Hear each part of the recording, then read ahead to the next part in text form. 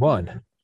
And we are recording with Mr. Richard Rhodes, the part two to the part two. Last week we did part two of energy, and in a beautiful, poetic synchronicity, you had a power outage and and we had to cut it off. Yes. And it's normally I would be upset about a power outage interrupting a podcast, but that was just wonderful. Mr. Rhodes, please introduce yourself for all the new listeners. Say again. Please introduce yourself for all the new listeners. Oh, sure. My name is Richard Rhodes. I'm a writer. My best known book is probably one called The Making of the Atomic Bomb, which won a Pulitzer Prize and a National Book Award and has been continually in print ever since, happily, for the author who needs whatever little annuities he can get in the course of his lifetime. So I've written many other books as well, but that's the one I think that's partly the focus of our discussions. Another more recent book called Energy that covers a lot of the ground that you and I have been talking about. And so we kind of divulged last week about the multiple important aspects of renewable energy and continual energy supplies, being it geopolitical pressures, which we're seeing now with Russia and Ukraine, with not being dependent on foreign nations just as a means of independence, of climate change, and of really, the one that probably affects most of us the most is just our standard of living. I have an air conditioner on with some with some lights. That's just the way that I live. I like to take a hot shower, right? I have a refrigerator. I have ice. Very simple things that we maybe don't think about all the time. But Yeah. and I think what we both agreed upon last time was the folly that we are not utilizing nuclear energy orders of magnitude more than we are. And as you just said before we started recording, there are a couple things you want to touch on about nuclear energy in the hopes of clearing up some misconceptions. So if you would please take it away. I will. And then after that, there's a brand new discovery in the fusion world that I know you're interested in nuclear fusion as a down the road way to make even better, cleaner energy. And we can talk about that as well. It's really Wonderful. quite exciting. So Wonderful. there are several things that people always bring up that is part of their fear of nuclear energy. There are often things that have been argued by anti-nuclear activist programs. Some of them are just obvious historical facts. For example, the nuclear damage at Chernobyl, the Russian reactor that exploded in 1986, the worst nuclear accident, I would say, in history. And people bring up Chernobyl because they're concerned that nuclear reactors might do that over here or somewhere in their backyard. So let's be clear, the reactor that was built at Chernobyl was a different design from the ones that we build for power in the United States and in Europe as well. In the West, let's call it. The different design came from the strange fact that ever since the communists took over Russia in 1917, their theory about how you build industry has been that everything needs to be dual purpose. That is to say, if you're going to build a factory to make automobiles, or let's say trucks, it has to be something in their policy that can be converted rather quickly into something that could make tanks. So military as well as civilian use. It's understandable. They were involved in multiple wars over the years, and it's just simply, I think, an example of the focus of the former Soviet Union and Putin's Russia on a feeling of being beleaguered and needing to be ready to fight another war at any time, or in Putin's case, to start one, unfortunately. Therefore, the reactors that they built for commercial nuclear power were of a design that allowed them to be fairly easily converted to breed plutonium, one of the two types of heavy metals that can be used to make nuclear weapons. That required them to build a reactor that had a basic and fundamental design flaw. The uranium in the reactor was surrounded by blocks of graphite, which is something like what we find in pencil lead. And it's an efficient mechanism for slowing neutrons down and therefore improving the possibility of fission chain reactions, which is what makes the energy in a nuclear reactor. They still needed something to cool the reactor because nuclear fission generates a great deal of heat. So there are also channels for water. And water absorbs neutrons. It's a poison, if you will. Okay, so think about a reactor where if you take away the water, it actually goes faster rather than slower. In fact, it runs away. And that's what happened at Chernobyl. There was an accident. I've forgotten exactly the details, but the water drained off or boiled away, actually. And as a result, in just a few fractions of a second, the reactor sped up to more than 100 times its normal power with no coolant. So, of course, it exploded. It wasn't a nuclear explosion. It was a heat explosion. And it blew and the reactor was not confined inside of a giant container of steel and concrete as our reactors are for safety reasons, and also to shield the radiation and keep it out of the environment. But in fact, just had what's called a biologic shield, enough material around it to prevent the people who worked there from being irradiated. Some people may remember the photograph from that accident. There was a giant lid about the size of a shopping center floor that was actually blown into the air and then came back down and tilted at an angle and lay there on top of that exposed reactor. And the graphite is coal, basically, the best kind of coal. It's mostly graphite. So the graphite began to burn. And there was really nothing that anyone could do in the way of dumping enough material onto that massive reactor. It was so big. It was a bad design in another way, too. It was so big. You know, the Russians love to build big stuff. It was so big that it actually had separate chain reactions going in different parts. And according to the people who operated it, who testified later, they always just barely had this thing under control by moving control rods in and out. But it was always on the edge of running away anyway.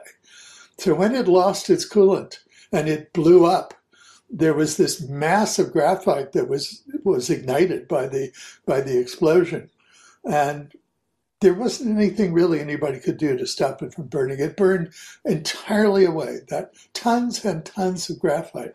That's why it burned for 10 or 15 days afterwards. And of course, in it was all of this uranium, which had been highly irradiated and was very, very radioactive. And it melted down and it burned up. And clouds of this stuff went up into the air. It was a truly disastrous disaster. But, number one, we don't design reactors that way. Nobody in his right mind would build a reactor that would have this what's called a negative void coefficient, meaning if you take the water away, it goes faster. And even had we done so, we did during the Second World War. That's how we made the plutonium for the first bombs. But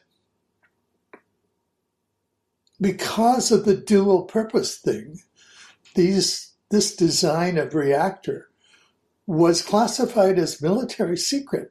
Mm. There had actually been previous runaways with this type of reactor in the old Soviet Union. They hadn't been quite as disastrous as this one. They'd killed 15 people in this control room of another reactor in another city some years before.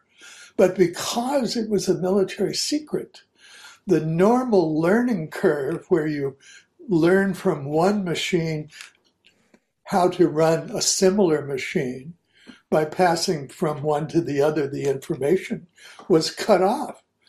The information was not shared.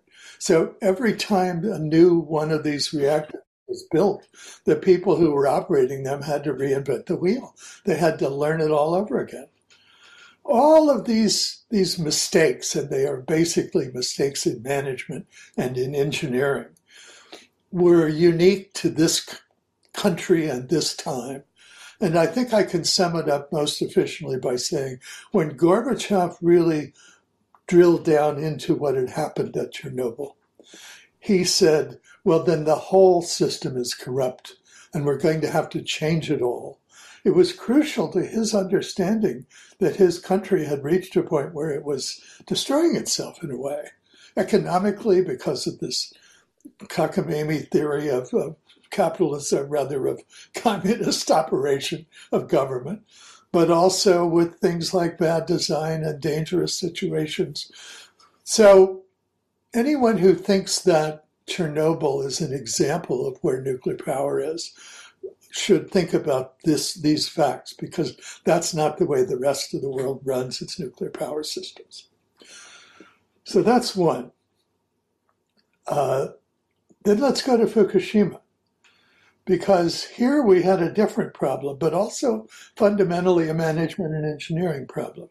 Why did the Fukushima reactors melt down?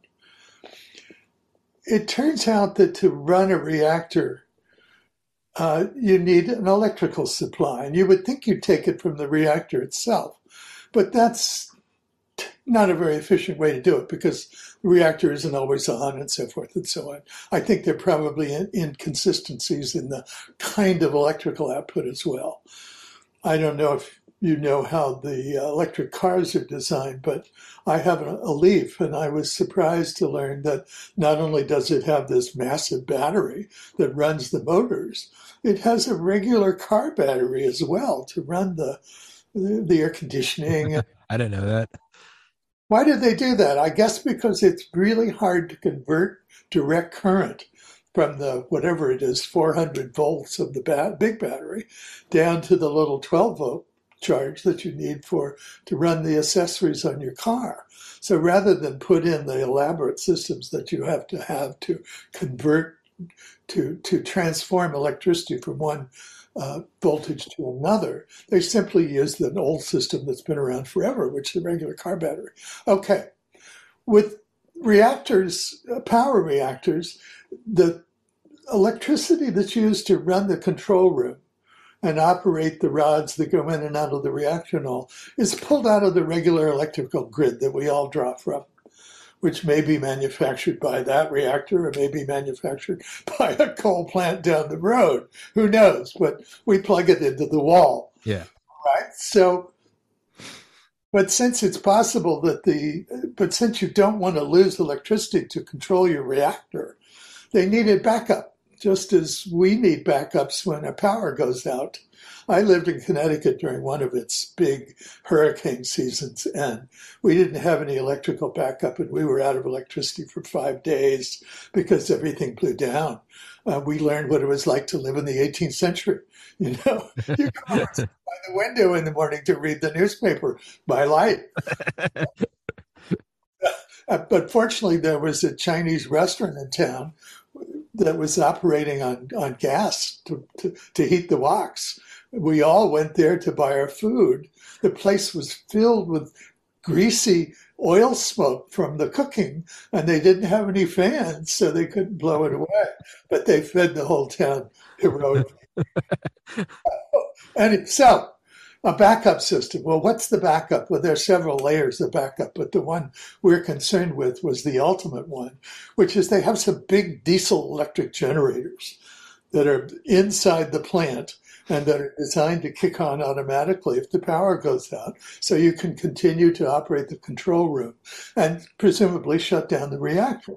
If you're dealing with earthquakes and tsunamis and all those things, you probably want to shut everything down.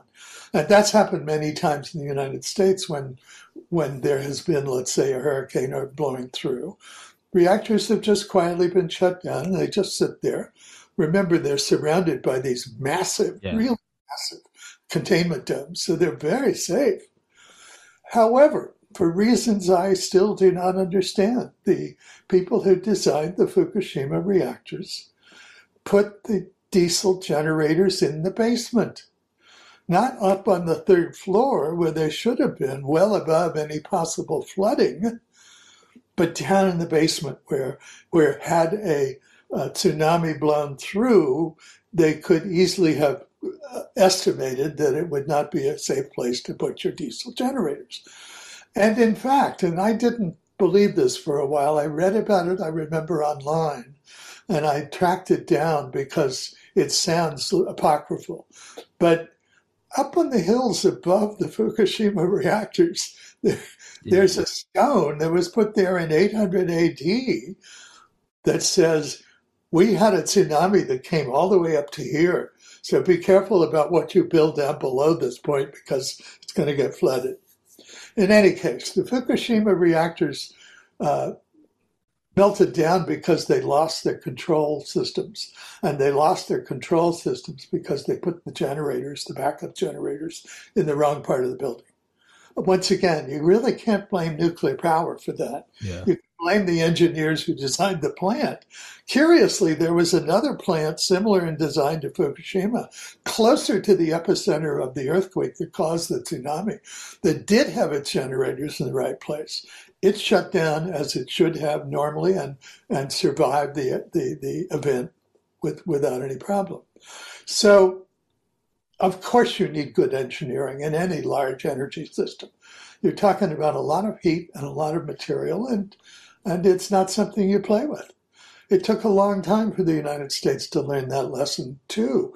We were pretty cavalier about the kind of reactors we built until 3 Mile Island, another accident which people think was horrendous and which caused no significant release of radiation outside the plant itself. But because of 3 Mile Island, the first real nuclear accident in nuclear power in the United States, we backfitted all the power reactors in the country at the cost of several $billion. I mean, the guys who work in them say, boy, they gold-plated everything in here. And then another thing we have that people don't think about that is really a kind of software benefit of this country. All of the reactor operators, or most of the reactor operators in the United States today, the guys who sit in the control room and run the machine, were trained in the nuclear Navy. They learned to operate nuclear submarine reactors and nuclear Aircraft carrier reactors. And in the tradition of Admiral Hyman Rickover, who built the first commercial power reactor in the United States, they were trained to a very high level of concern for safety. So that also has benefited nuclear power in the United States. Those are the issues about reactors themselves. The other thing that I always hear about from people that they worry about because they've been told they should, and that is, well, what are we going to do with all the nuclear waste? So when a reactor is run for a couple of years, the fuel is removed. At that point, about 90% of the fuel is still just regular reactor-grade uranium. And there's about something between 5 and 10% that is what's called fission products, the results of uranium atoms splitting, which produces all sorts of radioactive stuff. Some of it very short-lived and therefore intense. Some of it very long-lived and therefore not so intense. In the United States, just because there's so much uranium available in the world, fuel available in the world, we call that waste. The French call it something to recycle and reuse. You can recycle it fairly simply and pull out the fission products that will be back to the level of their natural ore within about 800 years, which is a time span humans can handle. And they put that part away, and they take the rest, which is fuel, good fuel, put it back in their reactors. So I'm simplifying a little bit, but not very much. So this so-called waste ideally, we should just keep it sitting around as we presently are until such a time as the fission products degrade down to a level where they're not so much of a problem, and then pull them out and reuse the fuel.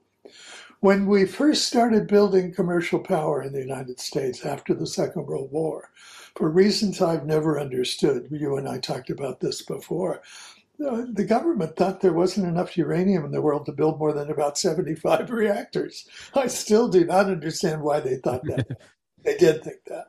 There's, of course, a vast supply of uranium in South Africa, but simply by giving awards to prospectors in the United States, the incredible richness of the Colorado Plateau as a source of uranium, and more than that, Canada, which has enormous amounts of uranium, were discovered and properly rewarded and set out. And so now there's a lot of fuel available in the world.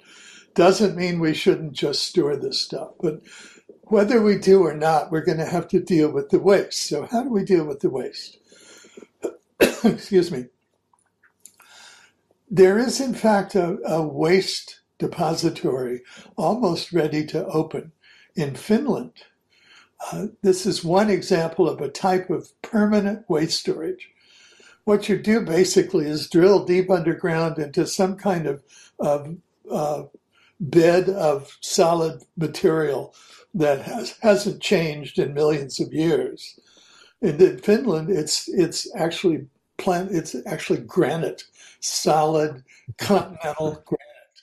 They've drilled down about 500 meters below ground, and they've stored the waste there in a retrievable format. They dig a tunnel, they drill some holes for fuel canisters to fit into. The fuel canisters are surrounded with a kind of clay that absorbs water, and in case there's any water leakage anywhere. And then they're simply popped into these holes and left there, and of course checked from time to time. Their plan is to fill that space up, and if they don't want to recycle the fuel in 100 years, then they'll just seal the whole thing up and put the dirt back in and close it up. It's on an island actually off the coast of Finland in the Baltic. There's nothing else on the island except this and a power reactor, so it's a very isolated waste site. We have a site in the United States in southern New Mexico, fairly near Carlsbad. I've been in this site, I've been down into it, and it's really quite a marvel. There is a bed of pure crystalline salt that's about 2 kilometers thick, underground about 1,000 feet below ground. It's the dried up remains of a huge shallow ocean that used to occupy the whole central part of the United States. This bed of salt runs from southern New Mexico all the way up into southwestern Kansas. It's enormous, and it's thick. It's 2 kilometers thick. So what we've done is drill down 1 kilometer into this bed of pure solid salt. And let me just say, obviously, there's no water flowing through it, or the salt would fall. So we know it's dry. Drill down halfway down through this bed of salt and start digging simple tunnels using standard tunneling equipment out into the bed of salt, and then side rooms, galleys they're called, and in the side rooms, holes drilled into the salt where you can stick a barrel of low-level waste. That's what's being collected right now, meaning clothing that's been covered with some radioactive material in the course of its use, things like that. Because the state of New Mexico, despite being the birthplace of nuclear power and nuclear weapons, unaccountably doesn't allow the government to put any commercial nuclear waste in this superb waste depository.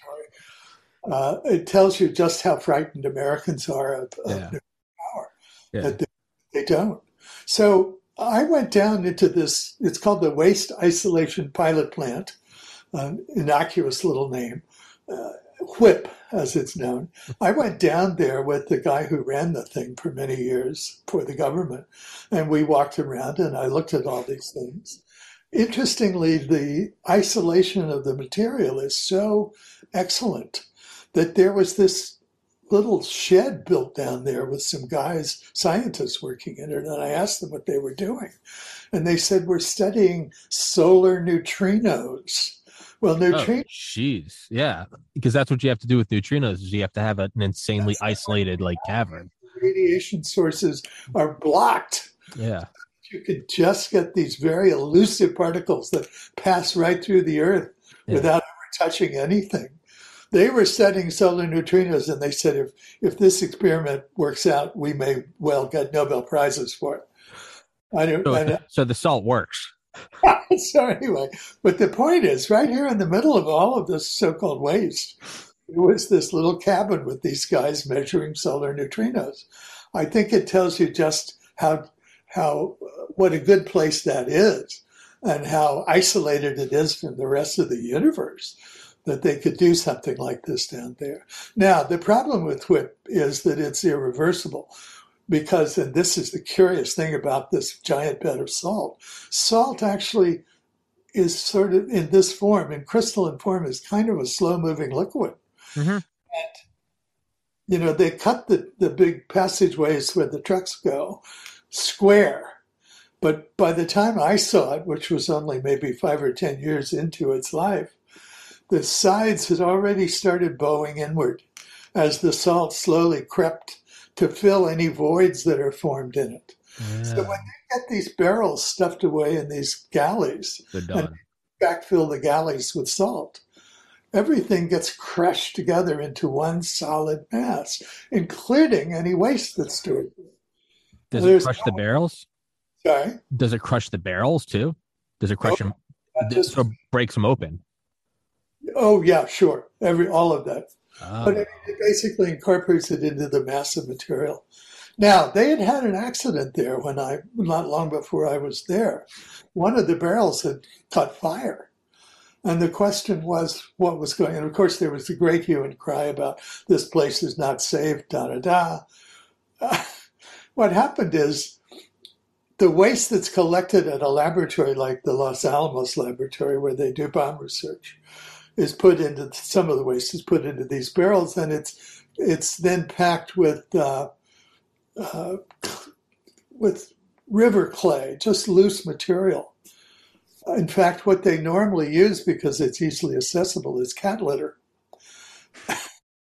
Now, someone, because I guess regular cat litter wasn't available, these stories don't sound true, but they are, had bought organic cat litter.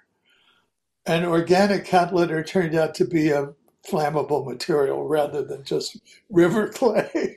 And that was the barrel that caught fire. So, what's the lesson here? Let's get rid of nuclear power? No, don't buy organic The cat cat litter. This is not there. Yeah, we're gonna be accused of shilling for big cat litter. litter. So, once again, if the state of New Mexico, as I'm sure it will eventually, removed its restriction on what could be put into this superb place, and we were prepared to either recycle our waste or just dump it, which would be a great waste of good uranium. Because with recycling uranium, we have thousands and thousands of years of fuel available in the around the Earth. But without recycling it, we only have maybe 500 or 600. So it's obviously going to be good in the very long run to recycle. But setting that aside for a moment, as a place to put nuclear waste, this place is absolutely outstanding, just as the Finnish location is. And I think eventually, as time goes on and people perhaps begin to realize the real benefits of nuclear power in a world where global warming is only one of the problems, as we've discussed. And the other problem is that there are millions of people on Earth who are still living on a few bucks a day and need to have a better life and want a better life and can only get a better life by everybody producing more energy. Let's face it, energy is life, as the energy people like to say, but it's true. You can track human lifespan in terms of how much per capita energy is available to a given population. And it takes about 3,000 kilowatt hours a year to for a person to live to 70 on a national basis or an international basis. And what used to be called the third world is now has gotten its population expansion under control and is beginning to see an increase in income, primarily driven by, again, seems curious, but it's true, driven primarily by the education of women who realize who in the course of the whole society improving its public health don't have to produce so many babies in order to have maybe just one survive to adulthood. And thus the population goes down, and thus the pressure from population goes down, and people begin to find ways to, and women's education helps along the way, and society slowly get improved incomes. And eventually they hope, we hope, anyone with a moral bone in their body has to hope that all of us throughout the world will be able to live at least a decent middle class life in some future point. And that takes energy. So we've got the problem of energy producing global warming on the one hand, and the problem on the other hand of people of the world needing more energy. So how do you solve that? Clearly by finding ways to produce energy that don't contribute to global warming. And we can go into all those arguments, I think we already have. But one of the best ways, because it is so reliable, because it produces full-time more than 90% of the time, is nuclear power. Yeah, and it's I didn't know about that salt bed. What got me laughing is just it's just the scales of time we kind of don't really ever consider, right? Just the idea that there was an ocean in the middle of the United States. It's just boggles. It's one thing like I want, and this has nothing to do with nuclear power. Just again, just kind of amazement is like I went to college at the University of Georgia, and you could go into the woods and you'd find all these old huge like stone structures, and it's where like railroads used to be, and you can see like you're like, oh, this is like, you know, this was used in the Civil War, and that's mind-boggling. That's like 150 years old. That's what got me laughing. It's like there used to be an ocean in the middle of the United States. Just awesome. Yeah. But I think that also kind of answers my question, which is admittedly a childish question I've always had, which I know that somewhat of like the answer is why we just don't launch this stuff into escape velocity into the great trash can all around us, the universe. And that's because you mess up one launch and you're throwing condensed nuclear fuel into the jet stream. You're going to make Castle Bravo look like a walk in the park. So that much makes sense. And it's also, you bring it up in energy, is that as much as we have to look after future generations so that we're not handing them a steaming pile of shit for a planet, but you also, there's some give and take. You also can moderately expect in 2 to 3 generations that their technological capabilities are going to be greatly advanced. Now you can't use that as a blank check to say they're just going to fix everything, but you know, I have to look back at, you know, what my grandparents grew up with versus now here I am with I've interviewed a guy that walked on the moon, and I have a phone that's 100 times stronger than the vehicle he was in, you know, and it's like, and what do I use it for? Sending memes. Like it's, you know, so there's a certain level of expectation that we do get to write off an amount of this to future generations that kind of, you guys can deal with this. But even if they don't, let's just assume that we fall into the dark ages tomorrow. Let's just say it happens. It's still kind of okay, because if it's embedded in this salt tomb, or if it's embedded in that continental granite, it doesn't really matter if no one takes care of it, because it's in its own Egyptian sarcophagus, if you will. Exactly. Now, I've never understood people who worry about the waste 1,000 years from now. What do they think is going to happen? Yeah. Think it's going to blow up like a hydrogen bomb? Maybe some seeps into the water supply, if there is a water supply. You know. Yeah. Best case scenario, it seeps into a water. That means we still got running water. But you're absolutely right about discounting a little bit in terms of the future. It's something that actuarial people do because they do assume an improvement in knowledge and in science and in technology. So, and as you say, we have all sorts of things. Who ever imagined that we'd be carrying around supercomputers in our pockets and dropping them on the floor and picking them up and throwing them away? Yeah. It's really quite extraordinary. Even in my lifetime, I was born in 1937. You know what was introduced for the first time in history in 1937? Fluorescent light. Jeez. It was introduced at the World's Fair. It was developed in 37. It was introduced at the World's Fair in 38. And I could give you millions of examples like that. It's really the blossoming of science and technology since before the Second World War has truly been beyond imagining almost.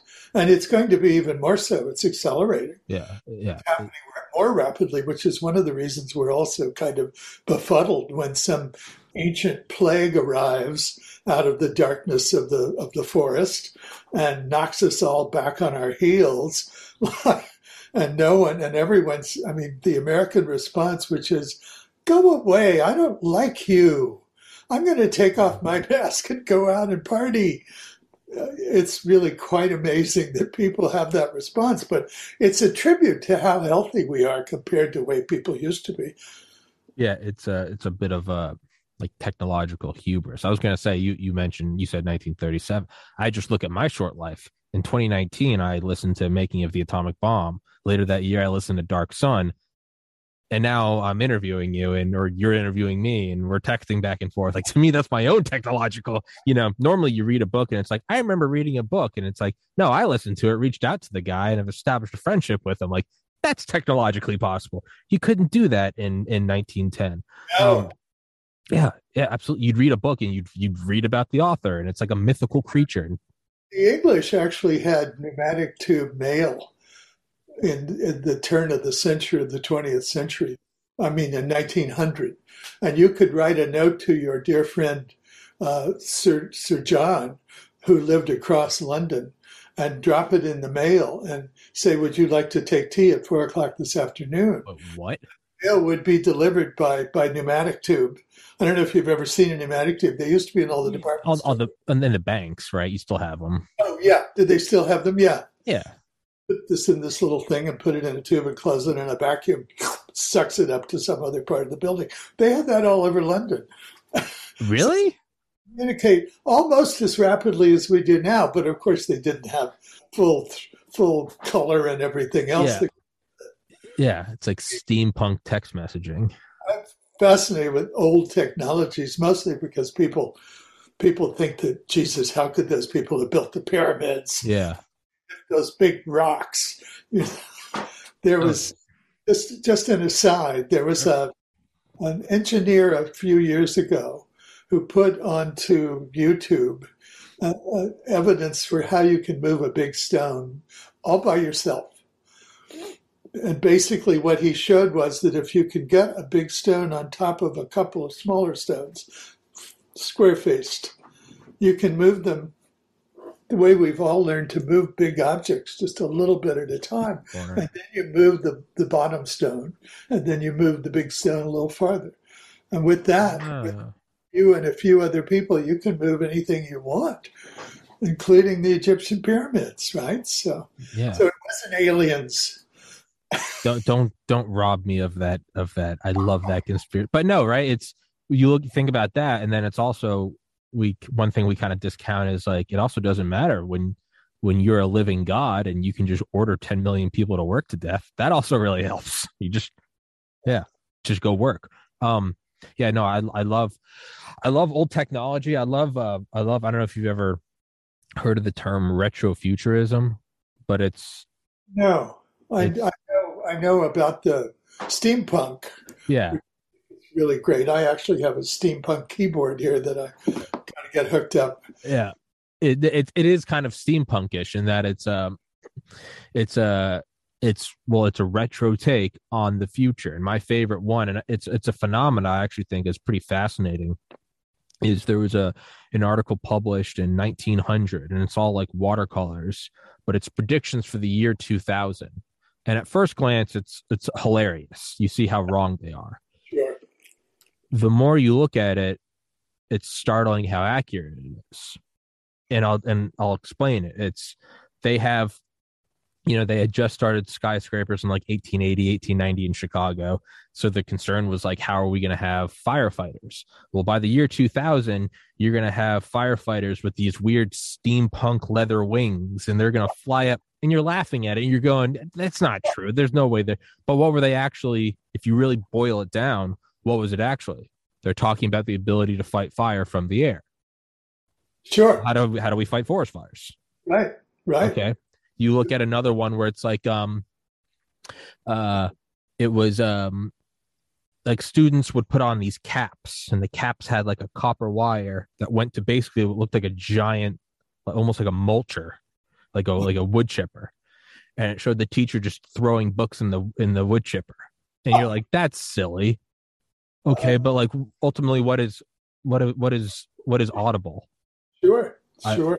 it's Yeah. it's the mass absorption of information at a whim. What do I want? I want to download a book on the history of the Native Americans. I have it, and now I play it, and I am absorbing it.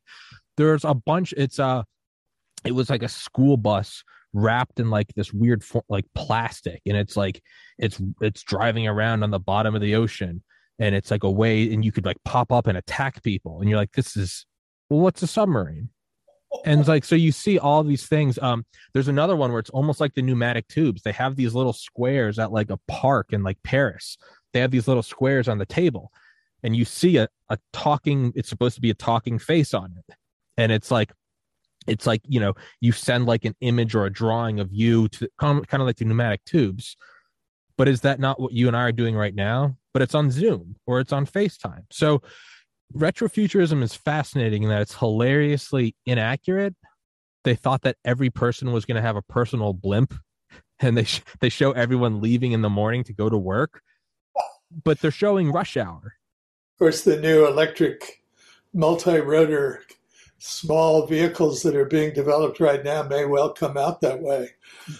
If But they can master control outside of individuals, because we'd all crash into each other if we were trying to fly around. But that's under development now. but I'll give you an example of early technology that people have totally forgotten about. But Paris, back again at the turn of the 20th century, had compressed air pipes that delivered compressed air to houses where instead of electric motors, things were operated by little compressed air turbines. It was not as efficient, obviously, as an electric wire, because you had to have all these little pipes yeah, with all the dangers of leaps and on. Nevertheless, how elegant is that? it's insane. Not everything with little tiny air turbines. But So people do find answers to these things and then upgrade them as they get new technologies. so it's a proposition of how it's going to look, and we all laugh at how wrong it is. There's no firefighters with steampunk wings, but then we don't laugh at all if you Google the Evergreen 747 dropping 10,000 gallons of fire retardant on the side of a mountain. Like, that's insane. And even with the personal blimps, okay, on one hand, it was showing access to flight by the common man, right? I Yeah, don't own a plane, but I can go buy a ticket today and take a taxi to the airport. And it was also showing maybe not air travel, but it was showing not partaking in mass transportation by rail or subway. The car, everyone driving their own car, your own sense of autonomy. So, in very odd ways, they are so far off the mark on how it looks, but the core idea, which really, if you want to boil that down, you could say is the energy available to each person, how they can manipulate their environment. absolutely. So Yeah, what they were predicting was an exponential increase in really the kilowatt hours available per person. yeah, exactly. It, to me, is mind-boggling. It is an absolute measure of life as to how much energy is available per person and per society. It's why it's going to be so difficult to get a handle on it all with these two simultaneous, very large phenomena happening at the same time. The increase in not the increase in population, it's actually a decrease in population, but the increase in in life support, if you will, for people at the same time, which takes energy, at the same time that we're trying to transform the energy system to one that's friendlier to the environment of the world, really, the whole world. Yeah. Yeah. That's the problem that you and I have been discussing now for several hours. And it's not an easy one to solve, and it's certainly not going to be solved with the green movement taking the position that anything that has to do with nuclear is somehow dangerous and bad and deadly and so forth. You know, I never quite, I think, in our discussions got at exactly what it was that led to the environmental movement moving from a position at the outset back in the 60s of being pro-nuclear Yeah. because it was such a clean source of energy and because it's so compact compared to these diffuse collecting systems, that it meant that the environment could be left more pristine into Untouched. wilderness and so forth, as well as cities and air. There was this strange moral panic around the time when a very famous book was published. Let's see if I can remember the title. The Population Bomb. The guy who wrote it is still alive. He teaches, or he's connected to Stanford University. But it said basically that population was going to continue to increase until we reached like 37 or 40 billion people on Earth, and millions of people would starve. Among other things, it proposed that because Asia, India already were overpopulated by this theory, that instead of helping them by sending them food or medicine, we should just let them all die off. That's how cold-hearted this proposal, this book was. Everyone believed it for a while, and it really upset everybody. That was just at the time when nuclear power was coming in as a commercial prospect. And the nuclear people said, wait a minute, we can give you so much energy that even if the Earth is populated with 20 or 30 or 40 billion people, it can support them because of nuclear. So nuclear power became the bête noire of this population explosion idea. And it was that more than anything that led, for example, the president of the Sierra Club at the time to say if we build nuclear power in California, it's just going to bring a lot of people into California, and we don't want all these people here. We want to keep California pristine and lovely and natural the way it is. So it was that, rather than any concern for nuclear waste or nuclear explosions, by which I mean nuclear power plants blowing up. It was that most of all that led to the seemingly eradicable conflict between the environmental movement and nuclear power. Well, population explosion blew away. It didn't happen because the man who was making up this theory, who was an economist, missed what happens when you get development to a certain level, which is people stop feeling they need to have 10 children in order for one to survive all the diseases and catastrophes of childhood in impoverished countries to bury their parents, basically. And when that change came, we had what was called the population transition, meaning countries started to reduce their birth rates. Until now, most of the advanced democracies in the world aren't even reproducing themselves. This bizarre attack on immigrants in the United States is really It's remarkable. absurd. We're not reproducing ourselves. We need people to come in from outside. We need some fresh blood. We need some more numbers to keep ourselves going Uh, with all of the wonderful things that come from people who are trying well, to. I was gonna say one thing I always look at is I mean, I have two friends who are immigrants. Ivan Georgiev, who's a 6'4" bodybuilder in Las Vegas. He was Mr. Bulgaria. He looks like He looks like Adonis. You just want to hate him. And then and then Princey from Kosovo, who when I first met him in 2014, he was here on a green card, could barely speak English. Now he's a physical therapist in New York City with two little kids. I look at my two friends in college, Obi from I think Congo and Sunyup from Seoul, both pre-med, both went on to become physicians. Those four friends of mine, I don't even look at like we're not replacing ourselves. They're the hardest workers I've ever met. I was born with a silver spoon in my mouth, private school my whole life. They got higher grades on the MCAT than I did.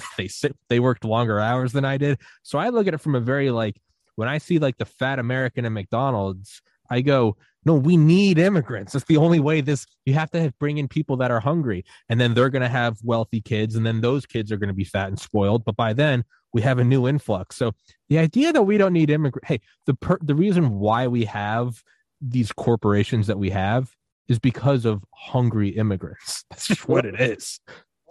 Yeah. Yeah. Well, and even if you look at, most people don't know, but the main source of boxers at the turn of the 20th century was Jewish people recently emigrated from Russia, because boxing was kind of the lowest level of how you get into a better life. And then it moved through, let's see, Italians, Irish. It's pretty much confined to African Americans these days because of their particular circumstance of poverty as a result of the old slavery. Uh, I don't know about you, but most of my doctors are Asian because that's somewhere Asian parents really want their children to go, and so forth. It's just again and again you see where immigrants come in and fill in the spaces that others have left. Yeah. By Yeah. the 1930s, my alma mater, Yale, was primarily producing lawyers, not writers and artists and historians or whatever, lawyers and Wall Street brokers, and still is to this day, as far as I know. So again and again, you see this kind of transition where spaces are filled in of professionals that we need, and that's what immigrants basically do. Yeah. I mean, I'm Irish Catholic.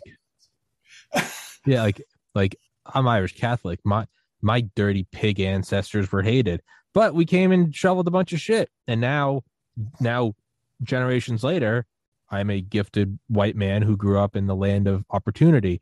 But I mean that this is what's replenished is you got to bring in that. It doesn't matter if they're black or Mexican or Korean or whatever.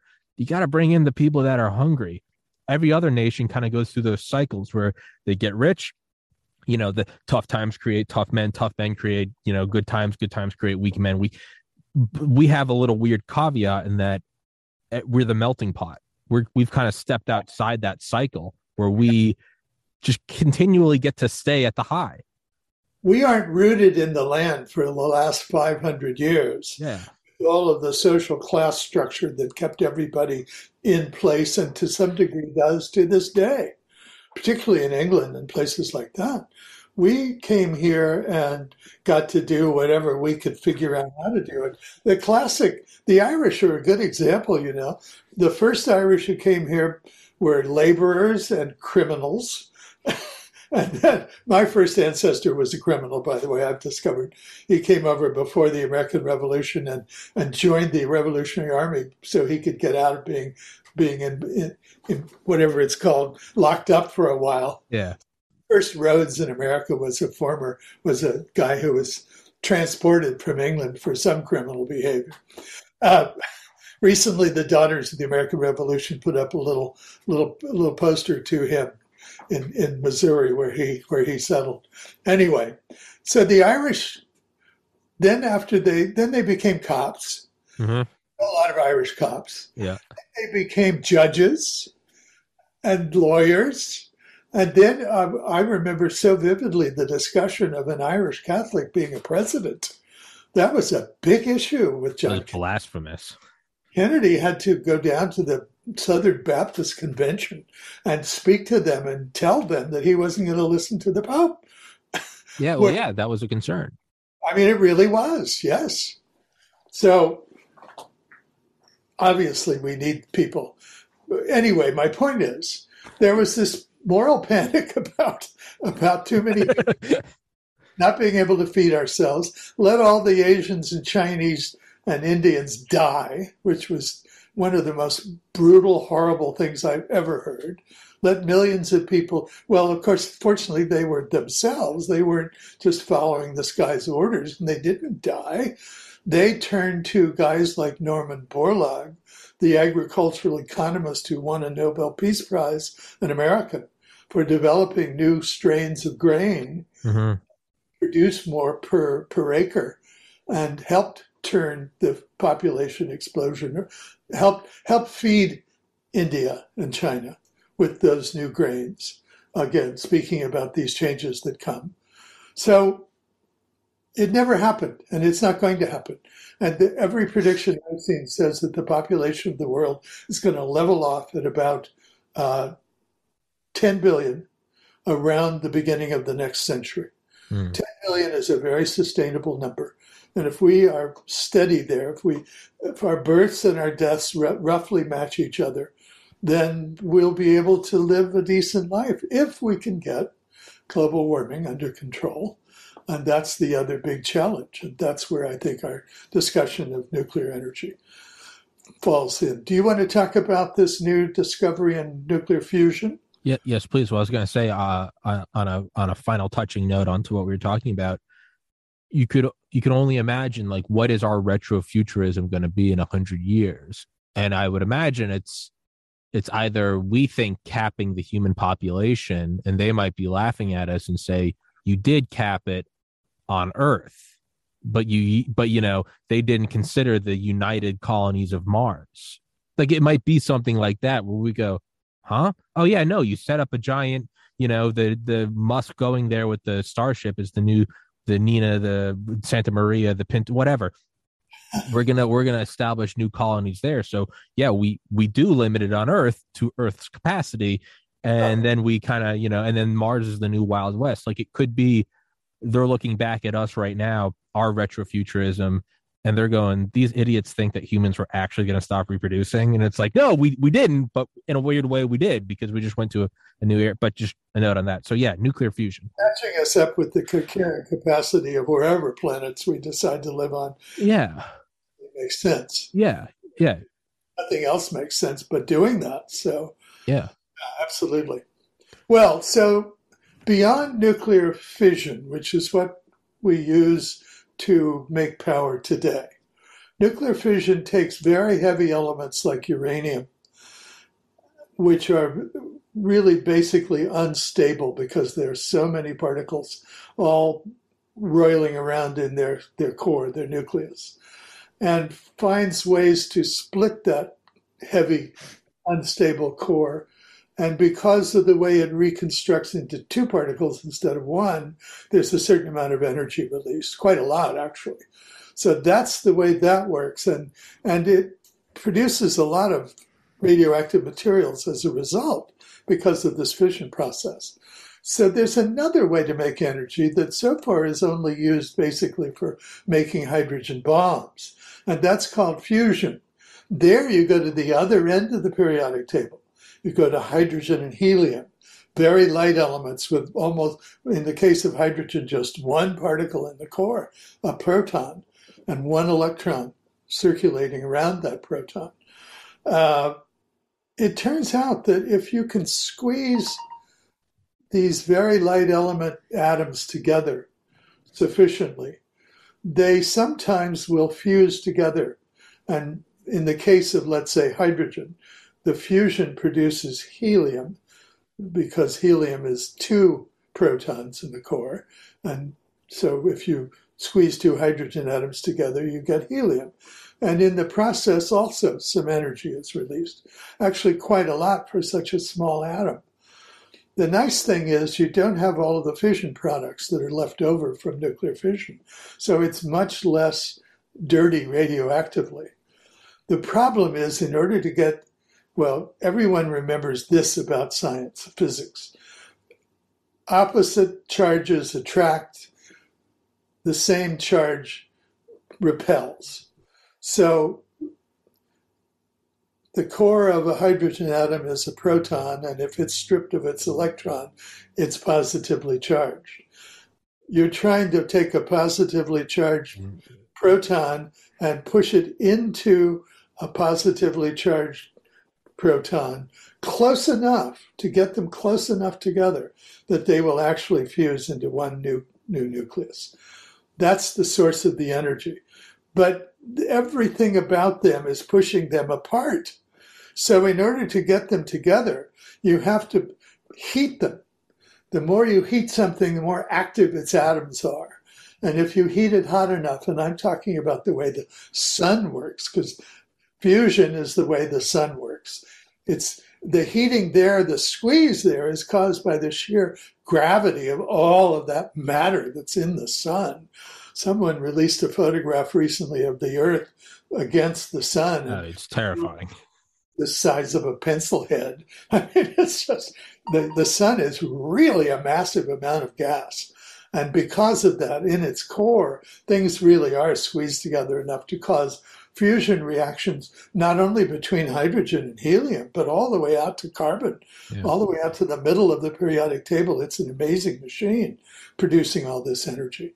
So the way that we've tried to develop a controlled thermonuclear, because of all the heat involved, nuclear because it's a nuclear reaction, the way we've tried to create a controlled thermonuclear reaction is to find a way to heat a fairly rarefied amount of hydrogen gas hot enough and still contain it within a bottle, if you will.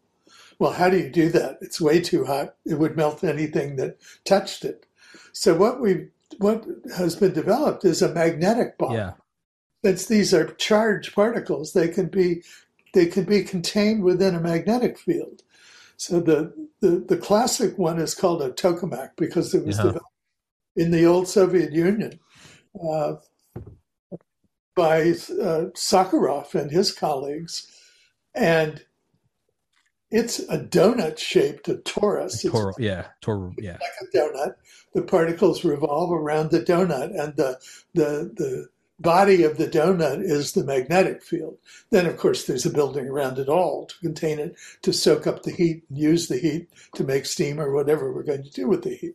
Okay, it's still really hard. It's so hard that after all these years, and the tokamak was originally, I think, developed in the early 1950s. So what is it, almost 80 years later, we're still dealing with trying to get to the point where you can just break even, where all the energy that has to be used to confine and squeeze this amount of gas can produce fusion reactions that are more than what it took to hold the thing together. And we haven't really gotten there for more than a few fractions of a second yet. And if you're going to have a machine that's going to make electricity, obviously it's going to have to operate on a fairly longer time span than 1/1,000,000th of a second. So that's kind of been the problem, and it's not been solved. And it's the reason why nuclear fusion has been a joke among scientists as follows. It's always 20 years down the road. And it really is. They keep building larger and larger tokamak systems. There's a huge new one being built in Europe right now. Mm-hmm. I hope we'll finally get to break even. I mean, we're not talking about getting useful energy. We're talking just about a system that actually does for a few seconds what it's supposed to do. Yeah, ITER. So now there's been a new breakthrough discovery, and it could very well lead to a reactor, a fusion reactor that doesn't have to heat the fuel to millions of degrees, which means you don't have to put in all that energy in order to get energy out. Curiously to me, it looks a little bit like nuclear fission. So what they found is there are circumstances using what's called a metal lattice. And a lattice is any kind of screen. Those wooden things that we hang grapes on in our backyards are lattices. A crossword puzzle is a two-dimensional lattice. So a lattice is an open gridwork. And in this case, the lattice would be made out of a particular metal, erbium, which is one of the rare earths metals in the periodic table, but a pretty common metal. It's not so rare that it like to some of the things that are having problems today with making chips. There's a lot of erbium. It's the 40th most common element in the periodic table. It means more common than iron, less common than iron, but more common than gold, for Yeah. example. So erbium in metallic form is crystalline, and there are tiny little microscopic spaces between the crystals and within the crystals. In those spaces, it turns out it's possible to make these reactions a little easier. You don't have to squeeze the particles together quite as much. There's something about the structure of the lattice that holds them in place that does some other things that I'm just barely beginning to get from reading the papers, which have only been published in the last couple of weeks. But the main point is there may be a way to make fusion reactions work without having to go to these massive confinement systems and this immense amount of energy going into heating the particles. It turns out that under certain physical circumstances in these lattices, it's as if they were already hot. One thing that they do that reminded me of fission is they're able to inject neutrons into these nuclear lattices. And the neutron brings in a lot of energy, just as it does with nuclear fission. So here is our old friend, the neutron, the particle that weighs about as much as a proton, but is electrically neutral and therefore can be pushed into a core without being repelled by the electricity in the core. And if you can add neutrons, you can add heat because they carry energy, and you can possibly get reactions that are well beyond break even in a system of this kind. Well, this fundamental discovery has just been made. And so we're a long way from getting to the point where it can be turned into a machine. But my point is, you were talking about how you can sort of predict the future. Yeah. See where things today have their analogs in the future. That's one kind of future prediction, but there's another kind that you can't predict. My favorite example being nuclear fission. Nobody expected nuclear fission to appear. It was totally unlikely to everyone because they had the wrong model of atom that they were working on. Yeah. Atoms were Solar hard systems. rocks.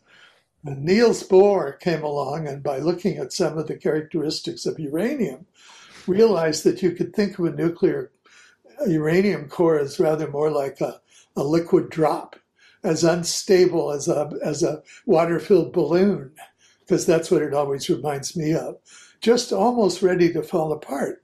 I mean, the mystery is, why are there only 92 natural elements on Earth? And the answer is, when you get above uranium, that's so unstable, it just falls apart. So that's why there are only, we had to man-make these other. Like they're not very stable. Yeah.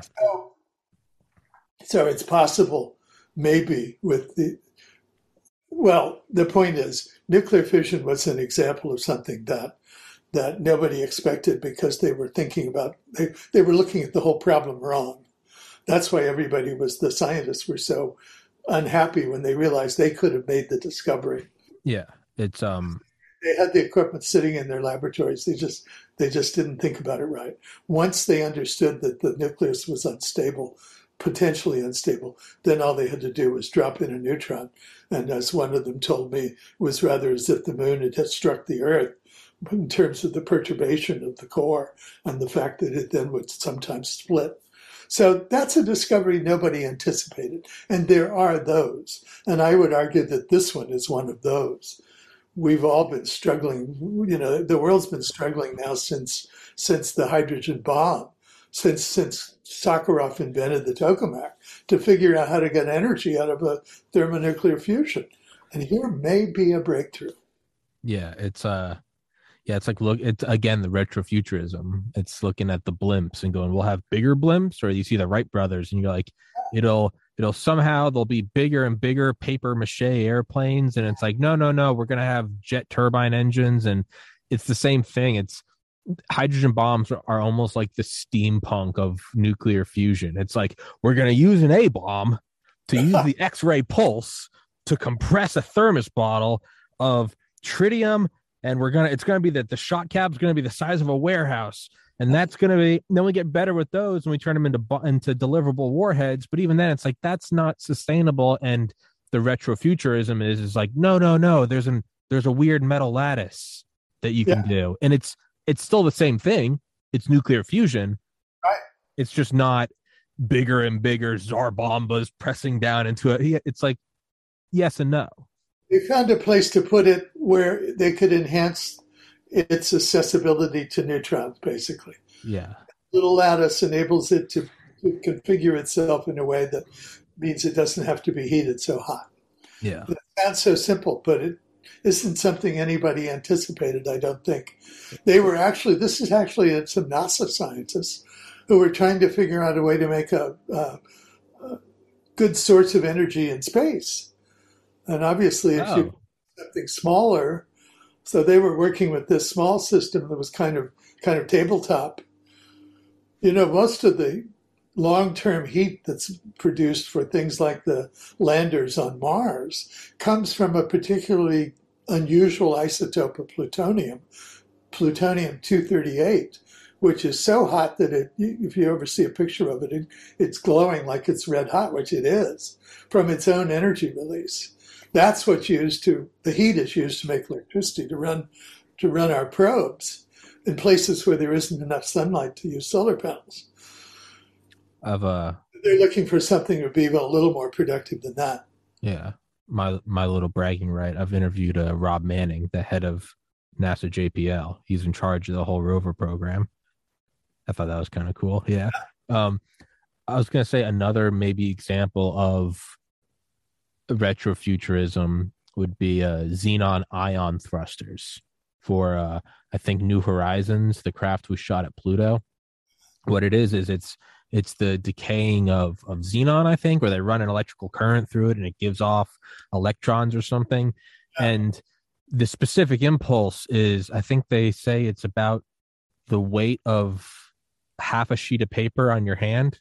And it doesn't sound, you go, wait, what? And it's yeah, not only does it work, that's how we actually have the fastest traveling spacecraft. So again, you have the goal. Well, what is our goal? The fastest traveling spacecraft. Think back to Project Orion. We're going to launch A bombs out of the back, and it's going to go up against a pusher plate. And that's how okay. No, it's actually they have to use conventional solid and liquid fuel to get up to orbit because the gravity well of Earth is so great that you can yeah. overcome it. But once you get up, once you escape the escape velocity of Earth, you just put on this little xenon ion thruster. I mean, it really is. It's like this little thing. You put it on your hand. You go, wait, what? But if you put that out in zero gravity, where there's no wind, there's no air, there's no liquid, and then you leave it running for 1, 2, 5, 10 years, That's the point. It's that the thing gets cooking. acceleration, continuous acceleration. Yeah, that's how you start getting a fastball out there. If you're doing chemical acceleration, you can't carry that much fuel. No, it's good for a That's, quick burst. yeah, you can So, get up there. Yeah, that's been one of the problems with how do you get to Mars, and there's yeah, discussion of using a nuclear reactor of some kind to power that system. yeah. Yeah, Yeah, and then with that, when you want to get to an actual target, well, then you also have to turn around and decelerate for the second half of the trip. yeah, But but regardless of space travel, to me, it's another interesting example of we have a goal or a prediction. We need to get spacecraft going faster if we ever want to reach any target worth seeing, at least even Pluto, just to take pictures. Well, what would it have to be? Well, naturally, we'd have to have even stronger rockets. And it's like, well, no, it's actually the exact opposite. It's this little tiny glowing blue light that's just a wisp of a piece of paper. And you're like, wait, what? And that ends up being, not only does it work, it's faster than anything. So I think to me, it's almost like, well, of course, when you say that there's going to be an erbium, ytterbium lattice, of course it would be something like that, and not the center of a hydrogen bomb out in the middle of the Pacific. And it's like, no, no, no, it's just this little metal. Of course it would be. Like it kind of seems to be like the universe's sense of humor is it's never what you think it is. Well, and of course, it wasn't guaranteed, but it Sure. turned. So, yeah. I mean, Wonderful. President Reagan always talked about a Star Wars system that would keep all the warheads away. And the reason he did that is because he truly believed that Americans could do anything and that the technology would catch up with the dream. Well, some technologies do, some don't. Yeah. I wouldn't want a bunch of atomic bombs exploded in space above my head. Yeah, wasn't that one of the proposals to detonate like a bomb per minute per like 10 square miles in the upper atmosphere and it would create like an electronic shield? I think that was one of the early DARPA proposals. Well, that would have burned out every piece of electronics on Earth. I know, it's insane. The electromagnetic pulse. Yeah. Yeah. All the car starters and be back in the 18th century. I kind of on the note of mad scientists, and then we'll wrap this one up. Is I've read several books on DARPA, but I think maybe my favorite so far is The Imagineers of War by Sharon Weinberger, and there was actually a plan to create like this 1950s technological level laser to shoot down incoming ICBMs. But the power needed was so great, you couldn't possibly keep this thing running at all times because it would drain the entire US grid. So they actually did the calculate. I'm not making this up. They actually did the calculations, and they realized if they built several caverns under one of the Great Lakes, and enough caverns that if they hit a switch, if they could drain the Great Lakes in 15 minutes, God. it would create enough electricity because it takes 30 minutes for the missile to get here. They're like, we'll use the first 15 to charge the laser, and then we get one shot.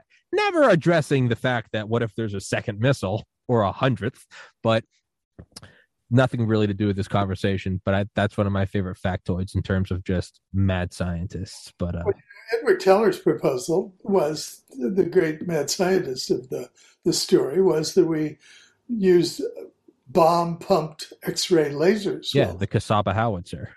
Each one of the machines in orbit would be powered by an atomic bomb with all of the destruction down below follow. We didn't do that. So we did test some bombs up high yeah. up and they produced some bizarre effects. Yeah. It just about destroyed the whole layer around the Earth, actually, that shields us from radiation from the sun. So, yeah. These days, the joke before nuclear fission was discovered was someday they're going to release the energy from the atom and it's going to blow up the Earth. Hitler believed that. It's one of the reasons he didn't support the development of atomic bombs during World War II, even though he had rockets, which would have been perfect to carry the bombs. But he was quite sure that those mad scientists were going to blow up the world someday. And who knows? He might not be wrong. Man, wouldn't that be an almost comical ending to mankind? I'm about to write a book about the big Hadron Collider in Switzerland. Oh, yeah. And there was actually a lawsuit brought when that thing was being built around 2008 by an American who was convinced that if we actually hit these particles together at so close to the speed of light, hole.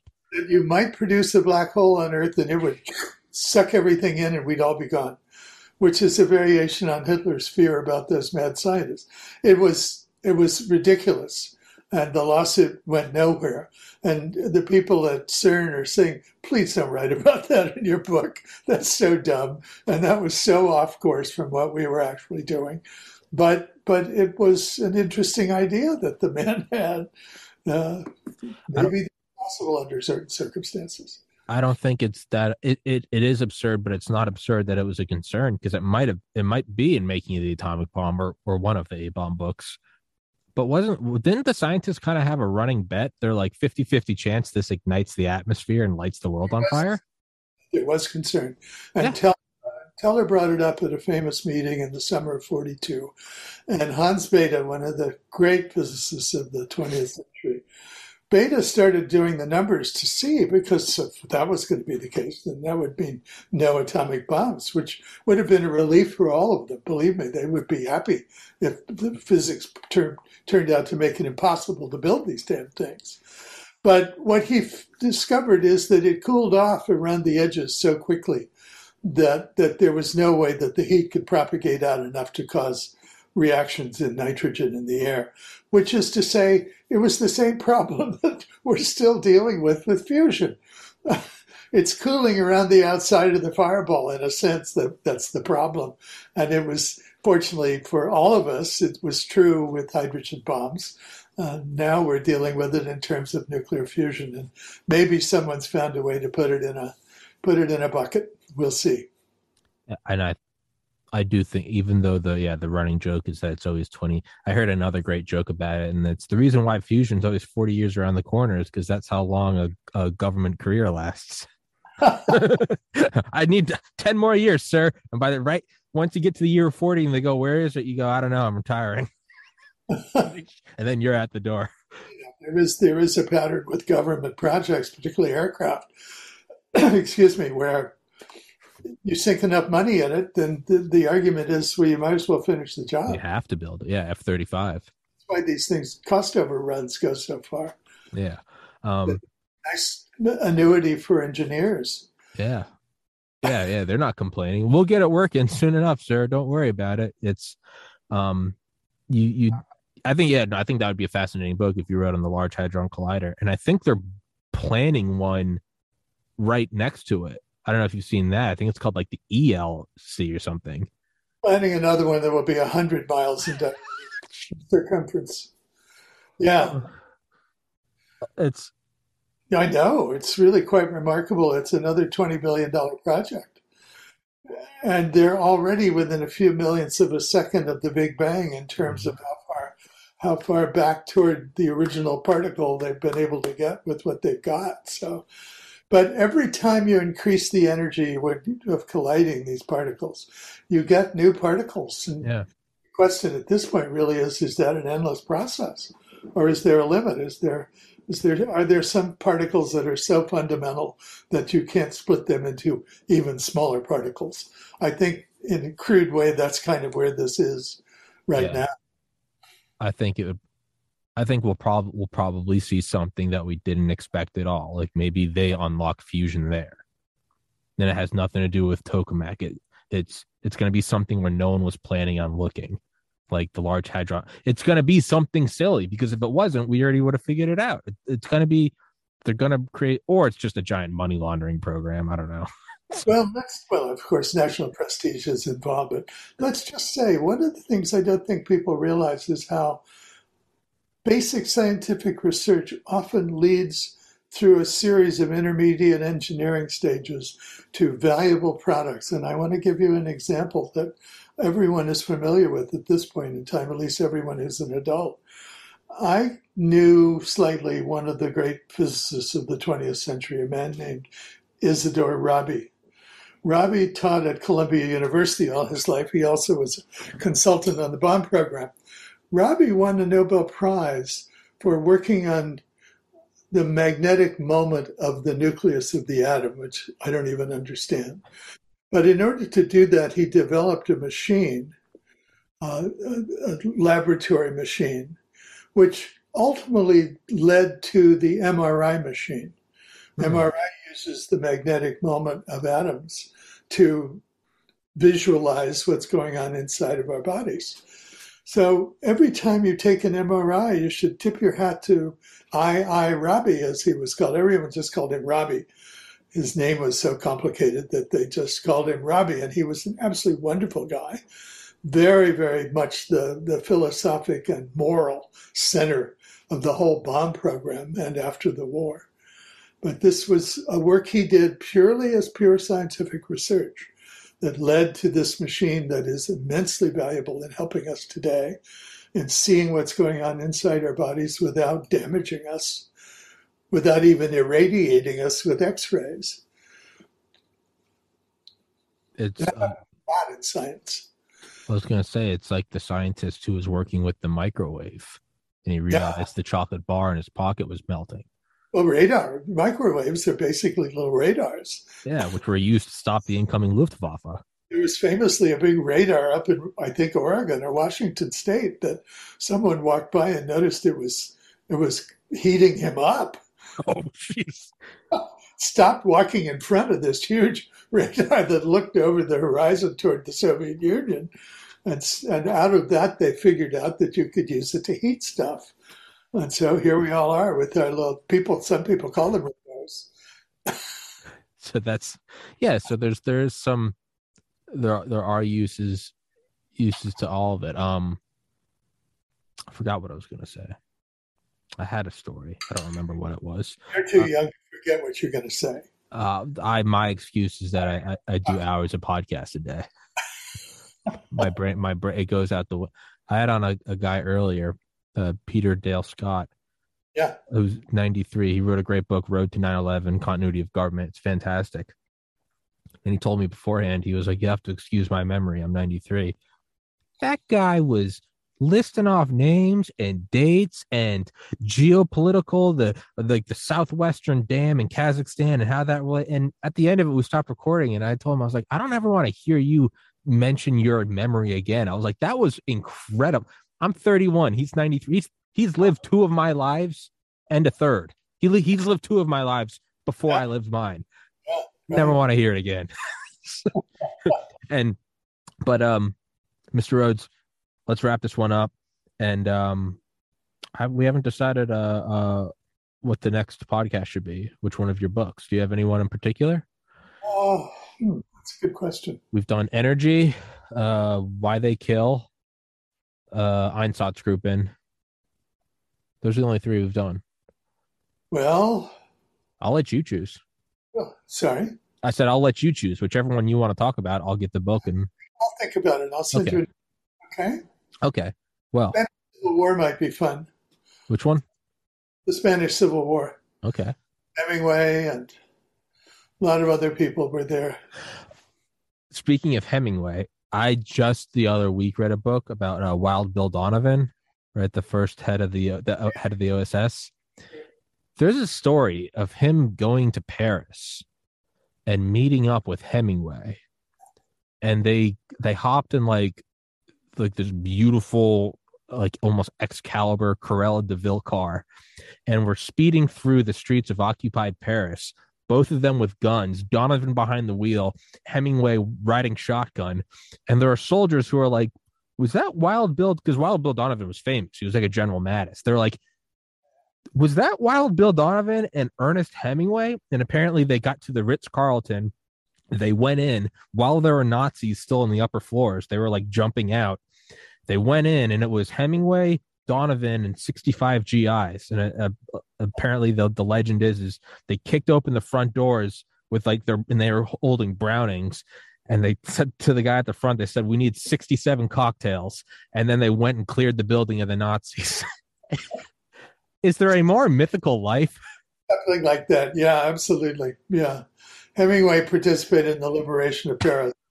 Yeah. Like, I was talking to my friend about that the other week, and he was like, what are your goals for the podcast? And I was like, and I told that story, and I was like, I don't know what it is, but I want in 100 years someone to say, did you know Tommy? And I want the story to be on par with that. Hemingway and the head of the OSS tearing through Paris with rifles and then ordering cocktails at the Ritz. Like, that's, if I leave any imprint on this earth, I just want there to be a story. I don't even care if it's true about me. You're going to have to go to Ukraine. Well, everyone else is going to Ukraine. Yeah, I'll join the party. That's where yeah. And my parents are going to contact you. Ono was in Ukraine yesterday. Who? Oh, no. Oh, okay. I mean, everyone's decided they have to go to Ukraine now. So, well, now I can't do it because it seems fantastic. It's kind of hard on the people who are trying to fight a war to have celebrities wandering around town. Well, I've interviewed sending them money. I've interviewed several refugees. And Oh. yeah, I mean, the stories they tell, I mean, they've they sent me pictures of when they're fleeing on foot. I mean, one of the ones that's still burning in my mind is a girl that got separated from her family, and so like over the night she like slept out in a field in her sleeping bag and froze to death. And it's this little girl with like braided pigtails, and her Right. body's like ashen, and there's snow on it. I still have the picture, and I look at it, and it's like it's especially disgusting when you see people going to Ukraine and taking selfies, and it's like this thing is very real. Yeah, it is real, Yeah. especially So, given the scorched earth policy that Putin is following. Yeah. mhm. Well, sorry Okay. sorry to everybody listening that we ended on such a dark note. It's well, the next one will be more cheery. I'll text you when this episode's up, Mr. Rhodes. Any closing thoughts? Okay. You have any closing thoughts? Oh, no, I think we've done multiple closing thoughts. I think we've been wrapping this one up for the last half an hour. All right, everybody. Thank you so much, Mr. Rhodes. Thank you so much for sending this episode when it's up. The links to the book, obviously, as always, are in the description, as well as your website. I highly recommend checking out any of them. Masters of Death, the Einsatzgruppen, Making of the Atomic Bomb, Dark Sun, Energy, Why They Kill, and I guess next, the Spanish Civil War. So thank you so much, Mr. Rhodes. As always, take Thank you. care.